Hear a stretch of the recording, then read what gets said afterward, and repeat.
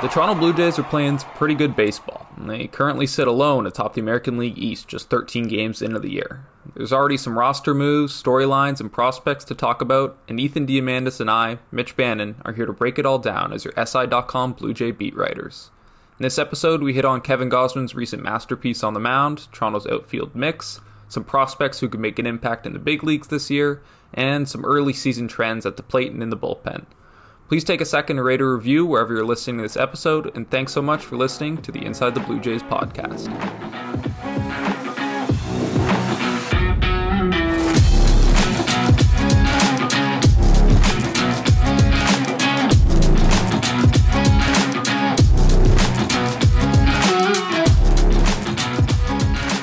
Well, Mitch, we are 13 games into the 2022 season. The Jays are looking pretty good.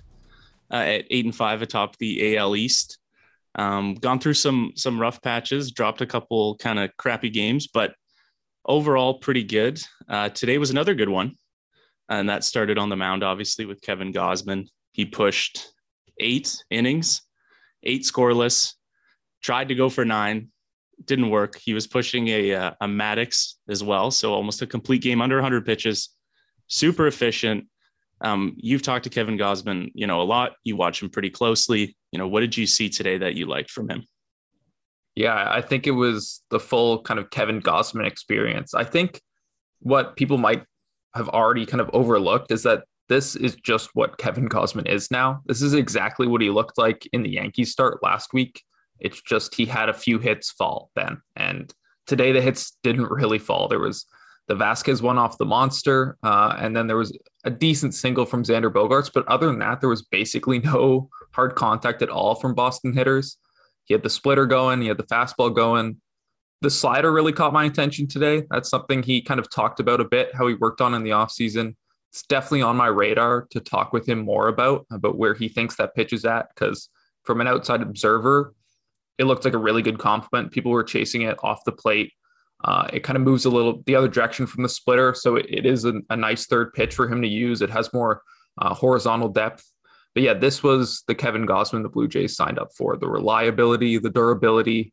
They'll take 8 innings, 1 run, every single start from Gausman if they can get it. Mm-hmm. You mentioned the slider, and yeah, what a weapon that is for a guy who is, straight pitches but to add the horizontal pitch, like you talked about, I think is a crazy weapon. And I think that was, shown with, I believe it was 7 whiffs. I think that pitch was swung and missed on by the Red Sox more than any of his other pitches. And, Sportsnet did a nice breakdown on the broadcast where it showed kind of the depth of where the fastball travels and on the same plane where the slider would dip. Where the splitter would dip. So a slider is another excellent pitch. I think he looked awesome. He looked fluid. He looked like he could throw, into 100 pitches and well over. So, super, super encouraging from Gausman there. Yeah, and I think it's kind of building off the Barrios start from the day before.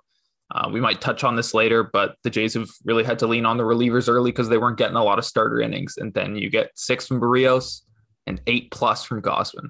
You'll take that from your kind of co-aces. I would probably put them so far. All the time. And I think it was good. They had to use Romano today. It turned into a bit of a sticky situation at the end there. I thought they might not come away with it, which would have been a disservice to how good Gausman was, but it was good that they could get him the win he definitely deserved. Mm-hmm. And another encouraging sign, I guess, from that game was that George Springer was able to enter as a pinch hitter. Now he did strike out twice, I believe. And those swings looked kind of wonky, kind of freaky. Like he looked, and we kind of joke about this, that sometimes he'll take random hacks or random reps and just look like he's in pain or he's laboring. Those were definitely 2 swings that I thought looked a little concerning. So, if I'm the manager, I'm probably in favor of another off day for him tomorrow. I don't know if I'd want to take those risks, but he took a fastball to the forearm on Wednesday and he had to leave the game. His immediate reaction looked like he was in quite a bit of pain, but x-rays were negative. Pinch hit today, obviously. So that's good. I'm pushing for more rest. How do you think the Jays should handle Springer going forward?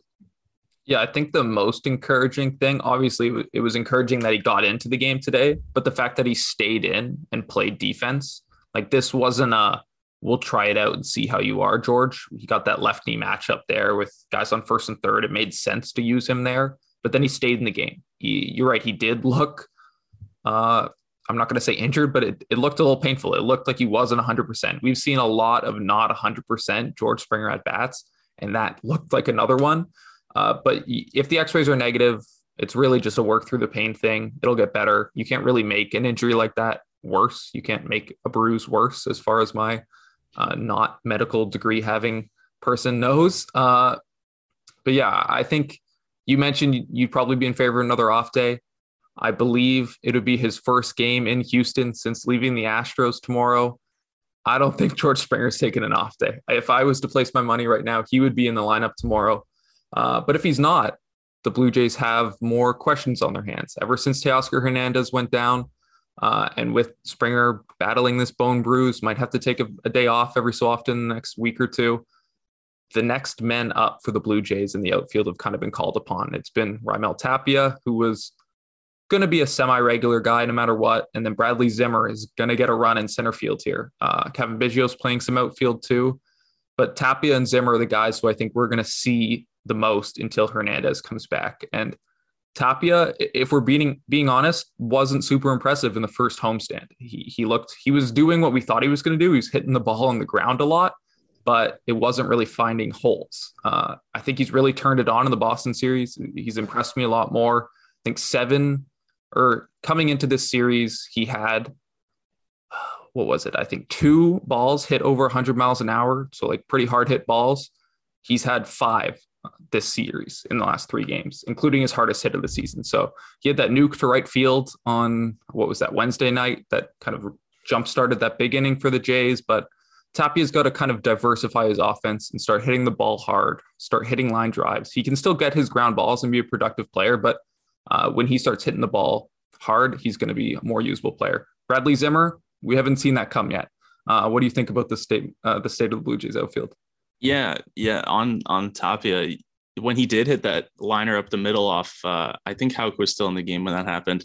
He gave a tiny little bat flip. You could see he was feeling himself, and that he squared that up as an outside pitch, and he got the barrel to it, hit it back up the middle.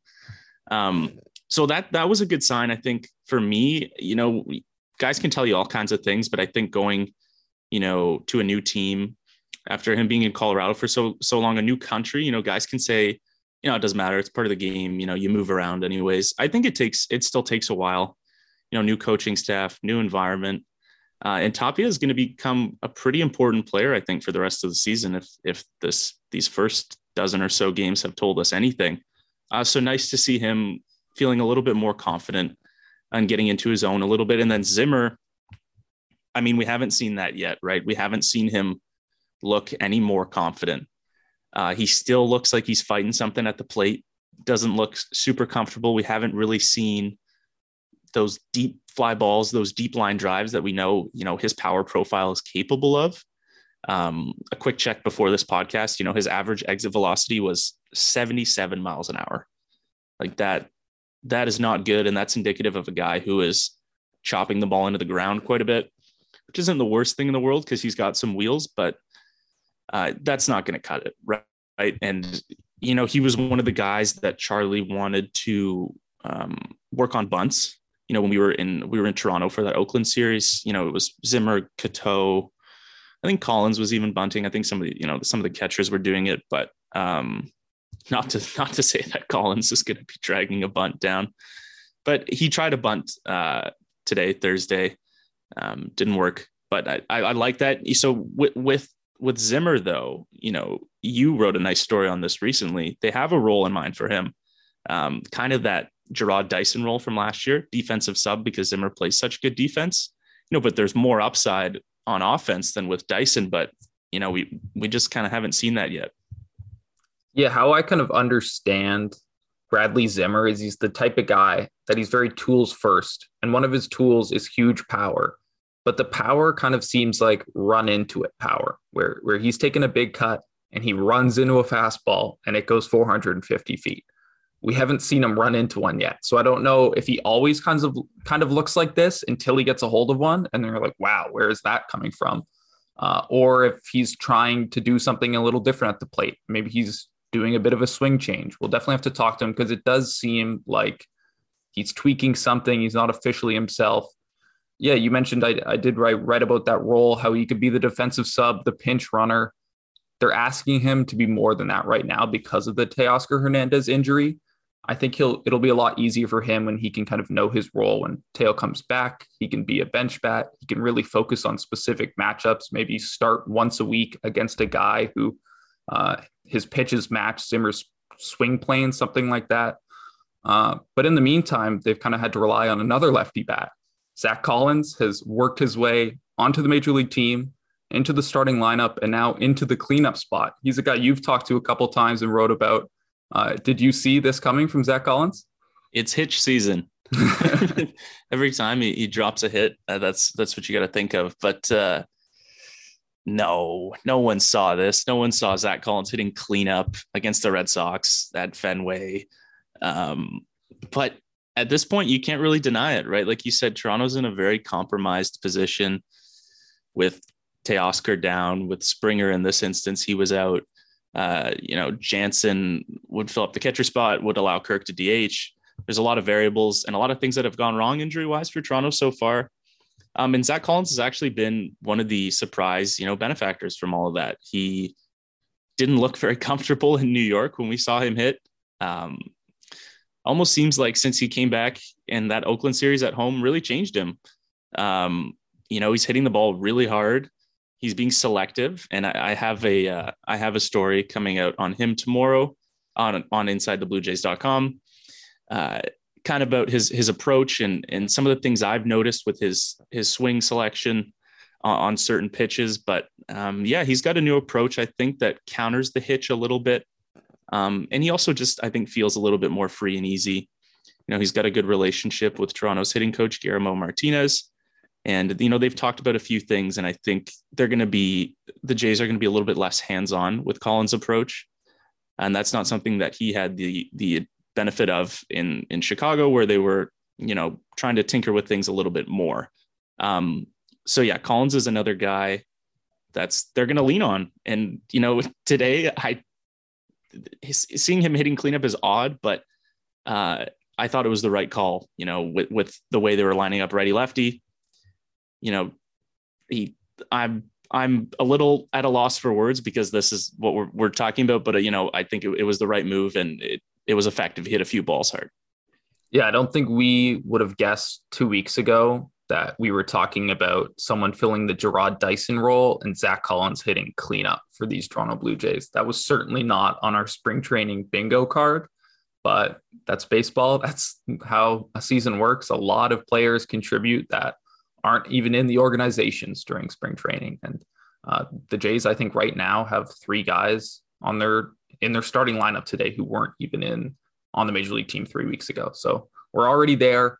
They're still winning baseball games, though. They're 8-5. That's really all that matters for Blue Jays fans. But in this episode, we opened a mailbag to see if 10, 15 games into the season, if people have questions already, and a couple of you did. Some of them touch on prospects. Some of them touch about what's happening at the major league level. We're just going to kind of run down these and use them as discussion points. We'll start with Martin's question here. He asked, what prospects do you think have a chance at cracking the roster this season and when? So I'll kick it to you, Ethan. I'm sure there's one big name that's an easy one to start with here. I'll let you start with it if you want. You can go in another direction. Who's someone you think is going to crack the big league roster? Yeah, one big name, Nick Algier. No. Yep, that's it. He's the guy.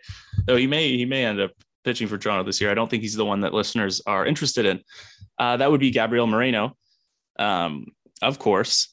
But off the top, as a full disclaimer, we won't see him until sometime in May at the very earliest, if we see him at all by then, because of course of the service time situation.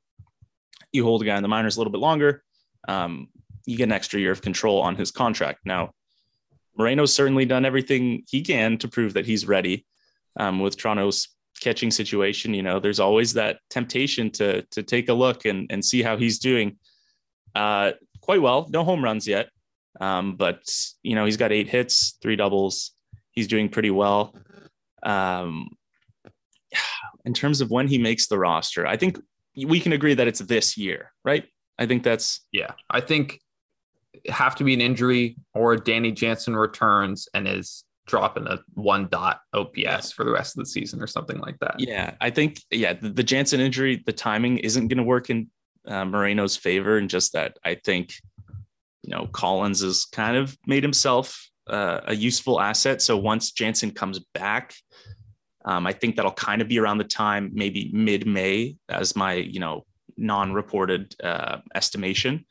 But that's gonna clog up some time for Moreno, because I think that could have been a good time if Jansen was out for the season, then maybe we start talking about Moreno coming up around that time. He's got the talent. It'd be really exciting. I think he can help this team. I think he can be a major league ready prospect. But there are some limitations just in terms of front office logistics that are going to prevent him from coming up soon. But to answer the question off the top, Moreno, sometime this year, probably closer to, July, August, September. Yeah, I think Moreno's no-brainer, probably going to be in the big leagues this year. I'll throw out a very specific date. Feel free to buy a lottery ticket if I nail this one. I think July 28th. That is the date that Bo Bichette got called up in 2019. Obviously, different circumstances. It was right when they traded Marcus Stroman. They had to kind of inject some life back into the team, give fans a reason to come to an otherwise pretty trash baseball team. So it was a different scenario, but they're clearly comfortable calling up a top 10 prized prospect in that late July window. If Moreno keeps hitting like he is right now, keeps playing like he is, I think the big thing for him is working on game calling, just having a full season and working with pitchers he knows.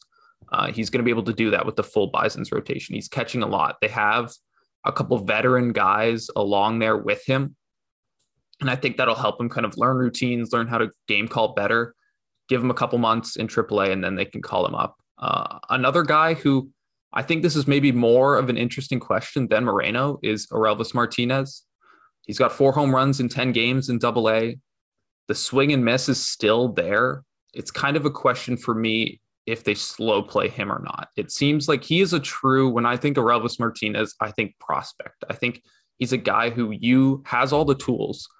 Very kind of, people are not going to like this, but very Bradley Zimmer-esque. He's got a lot of those tools, the huge power, but it's about refining his approach, giving him the playing time. They don't really have an Orelvis Martinez need at the big league level right now. I think we were talking about beforehand, and we'll sneak another question in here so we can answer this one too. Someone else wrote in, forgive me, I don't know the name of this person, but basically asked something along the lines of what's the timeline for Martinez? What does he look like on defense? And why are they playing him at shortstop? Well, we'll answer the third one first there. They play all their infield prospects at shortstop. They will keep everyone at shortstop until they prove they can no longer be a shortstop. And then they'll probably still play them at shortstop for a little longer after that.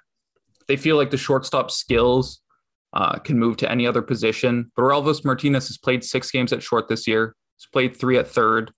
I believe you said something. He has a couple errors at short this year, but none at third.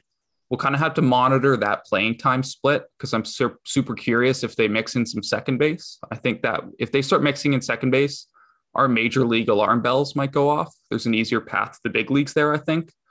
But I would vote no on Martinez big leagues this year. What about you? Yeah, this year, no. And I remember you and I have had discussions just off the cuff about, when we think we'll see him. I think 2023 is a good estimate. It would be hard to deny him at that point. I see him as like the heir to Matt Chapman at third base, right? And Chapman, of course, has all of next year under contract as well. So, maybe there's some value in Martinez coming up, and to play second base. I don't know if that's where you're going to start the guy, because I think he has, maybe that's where he ends up in his career. But I don't know if that's where you want to start him. I think, having him and Chapman on the same roster could be beneficial defensively.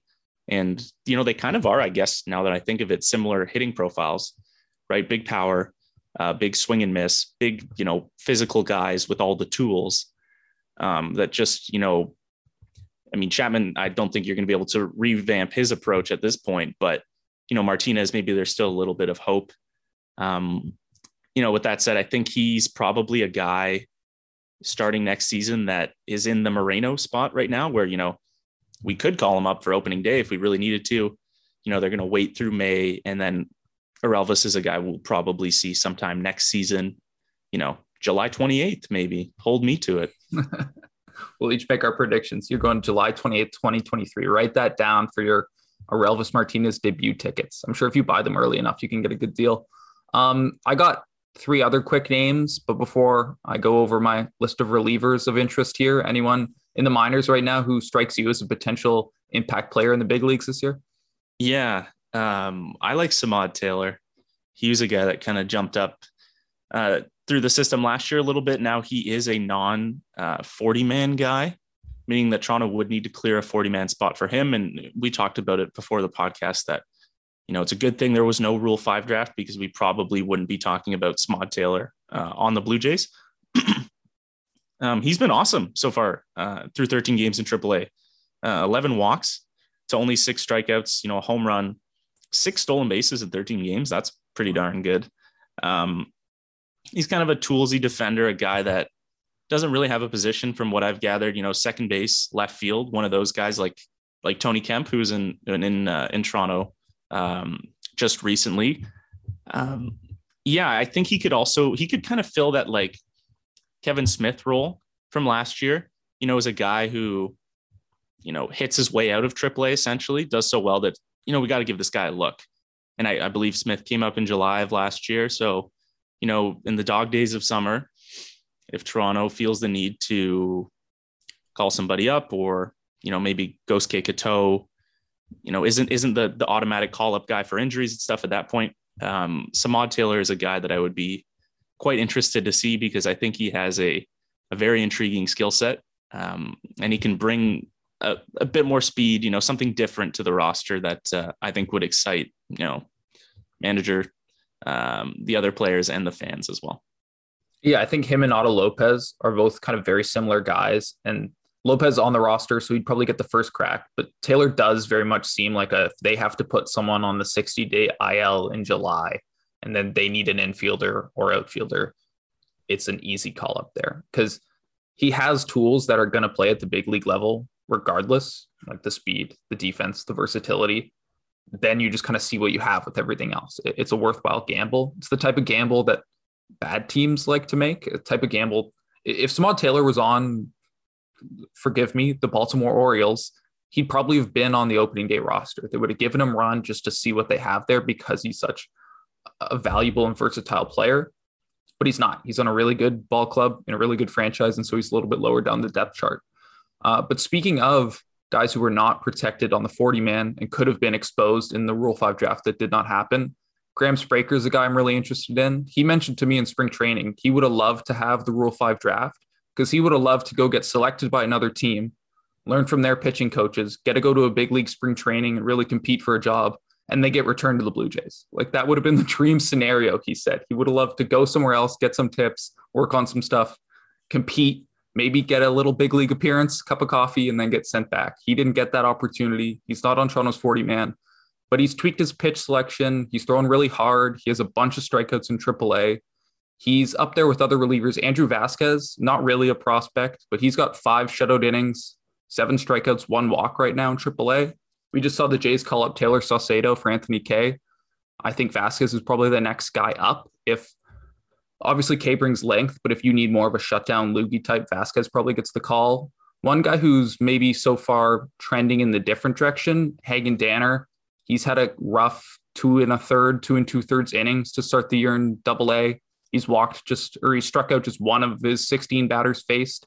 He's the guy who was a catcher, now is a pitcher, throws really hard, got put on Toronto's 40-man, so they clearly like him. It's going to be a learning year for him, I think. He's going to have to compete. Once you start getting to AA, AAA as a pitcher, it gets really hard. So it'll be interesting to see what they have in a guy who throws so hard like that, but is still obviously very raw. Yeah, I'm always in favor of the catcher turned pitcher storyline. But one more guy before we move on is Jordan Groshans. He's somebody whose stock has kind of faded the last couple of years, I would say. I think that's accurate. And he, I talked to him a few times in spring training. this year he seemed real motivated. I think he's someone who fuels himself on criticism a little bit. Now that has its pitfalls, of course, but it seemed to me that his attitude was relatively positive towards, taking feedback and learning from his experiences, especially, some of his shortcomings in the minor leagues.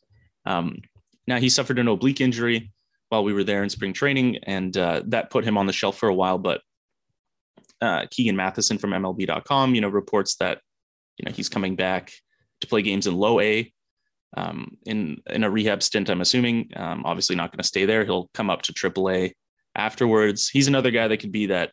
He's not on the 40-man, right? That's what we concluded. I believe he is, but I'm not 100% sure. Okay. I'll look it up. You keep. Well, yeah, of course. If he isn't on the 40-man, I think he is. But Mitch will tell us in just a second. He's the guy that could fill that. That another guy that's that Kevin Smith type player. Someone who, if Groshans can show that he can hit his way out of AAA, they'll give him a peak. So he's not on the 40-man roster. Mitch tells me. Not yet. So that, yeah. They would need to clear a roster spot for him, but a top prospect like that, when it's his time, you will clear a spot for him. It's safe to say he would have been on the 40. Did they have to choose the 40-mans before we found out that the Rule 5 draft wasn't going to happen? Yes, I believe that was in November. It was sometime pre-lockout. Okay. So I find it odd that he wouldn't be on that. I'm sure it's an eligibility thing. Like, okay. I think he probably hadn't hit his 4.5 years in the minors or something like that. Mm-hmm. So next year, I believe he'll have to be put on the 40-man or be exposed. Yeah. Yeah. So Groshans, one last guy that we really went down the rabbit hole with like every possible prospect, but this is what you get when you ask us a mailbag question. But we have a couple other ones, so I'll throw to Mitch for our next topic. Mm-hmm. That we are now back to the big leagues here. If you care more about the current Blue Jays than the next Blue Jays, we'll thank Cameron for this question. He said, will the Blue Jays hitting with runners in scoring position improve before Teo and Danny get back? I think this is a super interesting one because, they're winning baseball games, but it's kind of a similar vibe to last year where they were a really good offensive team, but then in late game moments, they were weirdly unproductive. And we've seen the trend kind of continue into this year. Obviously, Cameron mentions Teo's out. He's a big run producer. Danny Jansen can add a different flavor to the bottom of the lineup for sure, and he can knock in some runs. What do you think the Jays have to do to start knocking in these runs besides just getting timely hits? Yeah, I don't know. I think it's hard to say. Like, Teo is not only, one of the run producers. He was like the run producer last year, right? If I'm not mistaken, I believe he led the team in RBIs. So that's huge. Like, and very quickly we see Toronto's super deep lineup turn into like, who are we got Bradley Zimmer playing, 3 out of 4 games, hitting 8th or 9th. I think that comes, I think the key is just guys like Santiago Espinal, who came up really clutch in that Texas series. And then I think he had one good game against Oakland as well. He's kind of cooled off since then. I think we need the timely hits from him. Kevin Biggio is another guy who can really make or break the momentum in that lineup. He only has 1 hit this year. We haven't seen him look terribly clutch. And because of all this, Toronto is really near the bottom in, stats wise in terms of hitting with runners and scoring position. So they have a 167 average and they're 515 OPS with runners in scoring position, which is really gross. Yeah. Only the Orioles and the Twins are worse. Now for a lineup like Toronto's, that's kind of suspect. Now that's maybe something that, when Toronto comes back, we can talk to Guillermo. We can figure out, maybe they're bringing the guys together and having a chat about team approach versus individual approach. Because I think sometimes for the guys who aren't established, so let's say, the Zach Collins, the Tapias, Espinal, Biggio, guys we talked about, who don't maybe have enough reps in the big leagues to understand or get the leeway that a guy like George Springer would. So, if George Springer goes and chases a bunch of pitches and strikes out, he's maybe not getting that same talking to that, Tapia is or Biggio is. So it's a problem for now. I think it'll be interesting to see if we see kind of a team change in approach. But I think the bigger answer to that question is just guys are injured, guys are missing, and those at bats, like you said, where Danny Jansen would be stepping up to the plate, with a couple guys on and 2 outs. Instead it's Bradley Zimmer, right? And if it's repeatedly Bradley Zimmer, we're going to see those stats go down because Bradley Zimmer does not have a hit yet, as far as I know. So that's kind of a lame cop out. But to answer the first part of the question, yes, and yes. The Blue Jays offense will get a lot better once Teo and Jansen are back. Yeah, I think Teo goes very unappreciated in this Blue Jays team. And I feel like we've gone to the point where people talk about how unappreciated Teoscar Hernandez is more than they actually appreciate Teoscar Hernandez. I think moments like this and a couple weeks when he's out really make you realize how important he is to this lineup, so that it's not Zach Collins and Lourdes hitting fourth. Those guys have actually performed really well. I've really liked Lourdes's approach so far this year. He's taking pitches that I don't think he would have taken in previous times, but those guys are just so much more valuable when they're batting 6th and 7th in your team. And that's when the Blue Jays lineup is deep. Yeah. You mentioned Lourdes. I totally forgot about him. His approach has looked a lot better and his average is a little better because of it. But we're still waiting for that fly ball power. He doesn't have any home runs yet. And I think because he's a guy that runs into like massive heaters, like he will heat up. Like I think it was September last year before his finger injury where Randall Grichuk stepped on his hand. He was on fire, one of the best hitters in the league. So maybe if he runs into one, you could see a pretty dramatic switch in those runners in scoring position stats. Bichette, promising today. He had a couple hits. He looked a lot better, a lot calmer, and Joe Siddle of Sportsnet did a really good breakdown on kind of his approach and how his leg kick changes with 2 strikes.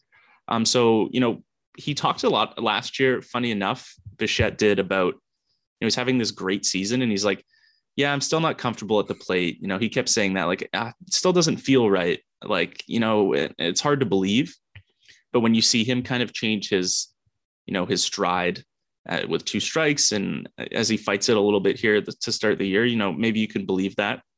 And Bo's a very hardworking individual, so he's always probably working on something. But him and Lourdes, they can just get a bit of an uptick in their production, get back to the level that everyone knows they're capable of hitting at. I think this Toronto lineup will be just fine. Yeah, I think so too. They're going to score a bunch of runs. I think there's no question about that. They score them in the first inning versus the 9th inning. Really, it doesn't matter at the end of the day, as long as you score more runs than the other team.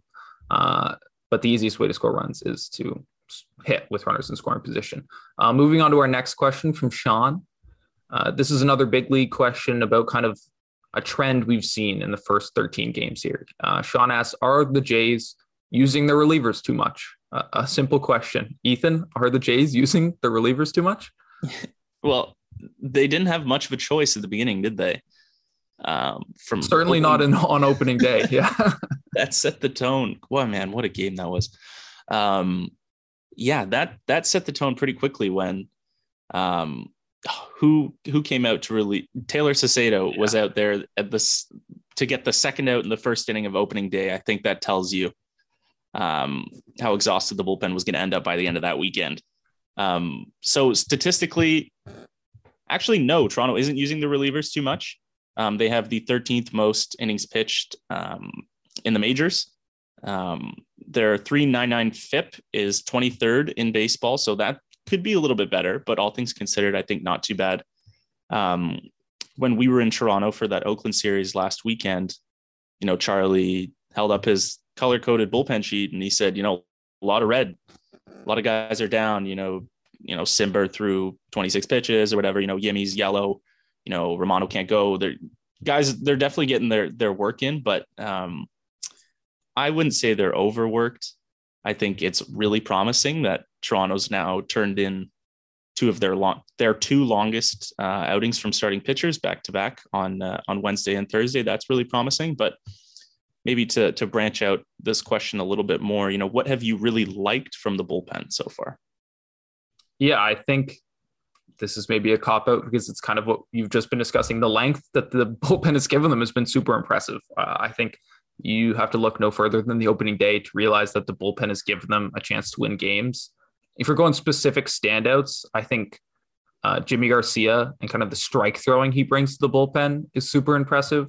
They brought Adam Simber and Trevor Richards in last year to calm the bullpen. And one thing they did is they just didn't walk guys.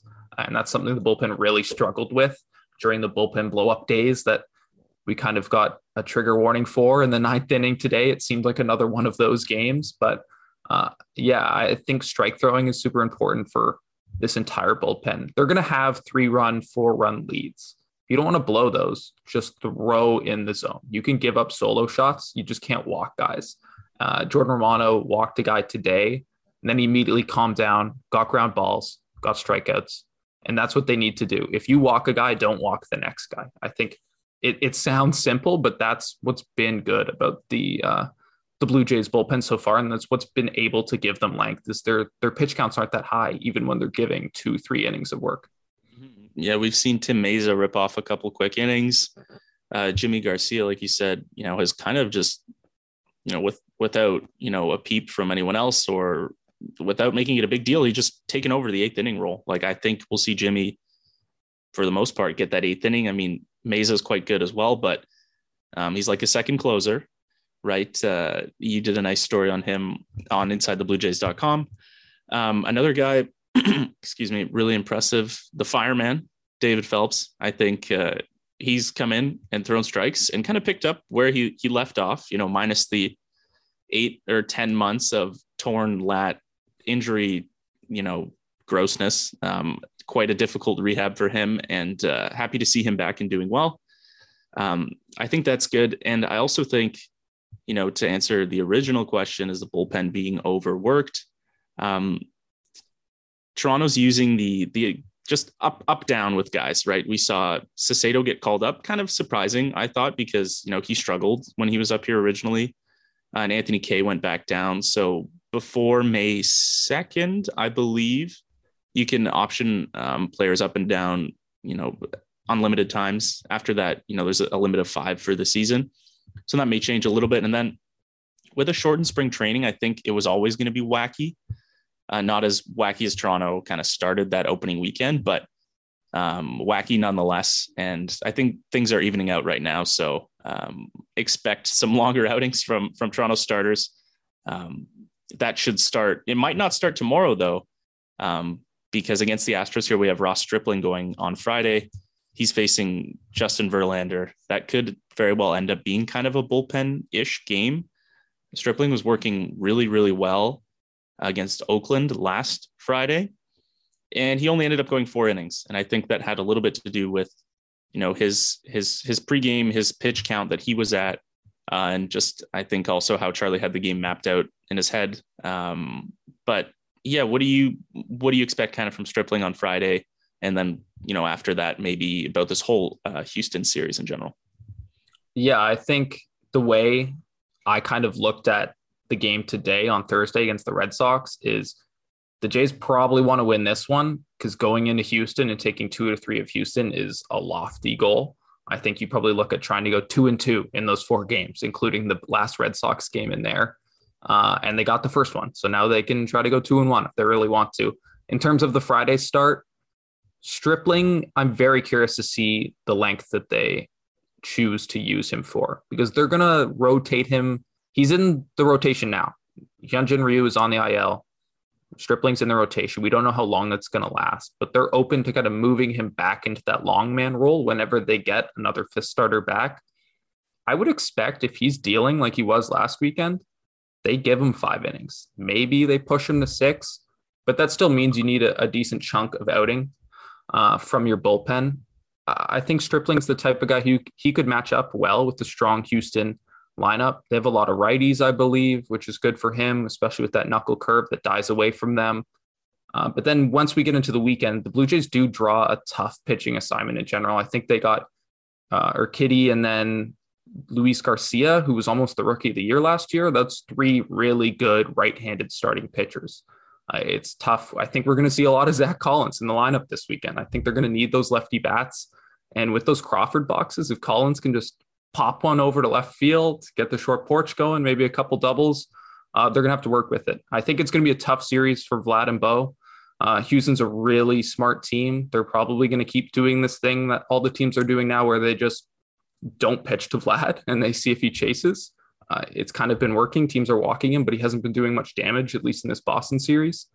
I think it'll be an interesting test. It's a really hard run of games for the Blue Jays, and Houston's kind of the cream of the crop in this run, I think. Mm-hmm. Yeah, and Houston played Toronto really hard last year. So Toronto only won 2 of 6 games against Houston, and they were outscored by 16 runs. So Houston beat them up. I mean, if you were looking at team stats last year and, home runs, average, OPS, WOBA, OBP, you were looking at everything. It was usually a competition between Houston and Toronto for that first place spot. So Houston has a pretty exceptional offense. I think that's known. And as Mitch pointed out, drawing a difficult starting pitching matchup. I think Jose Altuve went on the injured list today. So that could be a little bit of a difference. No Carlos Correa, obviously, anymore, though. Their new shortstop, I don't remember his first name. His last name is Pena. Do you remember? Jeremy, I believe. Jeremy, and I think he's been sick. Yeah, he's been great. So, I mean, it'll be exciting, I guess, to see him. Maybe not so much if you're, a Blue Jays fan or a Blue Jays player. Another guy you might not be so happy to see if you're a longtime Blue Jays fan is Justin Verlander. He's been away from the game for a little while, but, he seems to always have Toronto's number. He threw that no-hitter at Rogers Center some years ago. He's dominant. He's an MVP. He's a Cy Young.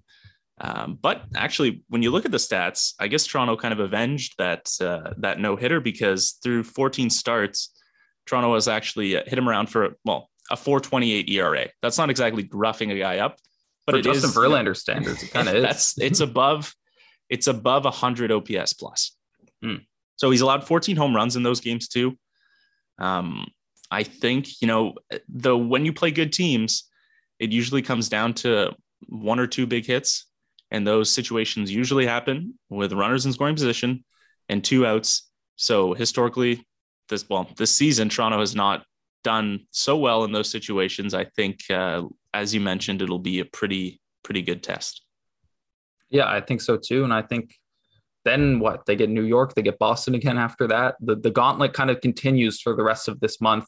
Just before we step away for this episode, I did want to give a shout out. Maybe he's a listener, to Buck Martinez. I haven't had too many conversations with Buck. It's interesting to be able to call him kind of a peer, sort of a colleague. He's a guy who was very much the voice of the Blue Jays for me for a long time. If you missed it, he was diagnosed with cancer. He's going to be undergoing treatment. He'll be stepping away from the broadcast booth. Just wanted to give him a shout out and wish him the best. I'm sure you echo that sentiment, Ethan. Mm-hmm. Absolutely. Yeah. We haven't had a ton of interaction with Buck. He's usually a pretty busy guy. But that energy that he has on the broadcast, his laugh and his smile, that's not just an act. That's who he is, genuinely. So yeah, definitely quite saddening to hear his diagnosis, but I think, most of the Blue Jays community echoed this sentiment, in that, he's a fighter. He'll fight through it. And so, yeah, us here, our podcast at Inside the Blue Jays, we're definitely wishing him the best. Perfect. And yeah, so you can catch us. We'll do another recap of the previous series, talk about some storylines, and move on to the next ones. Same time next week, wherever you're listening to this podcast. So stay tuned, and thanks for listening.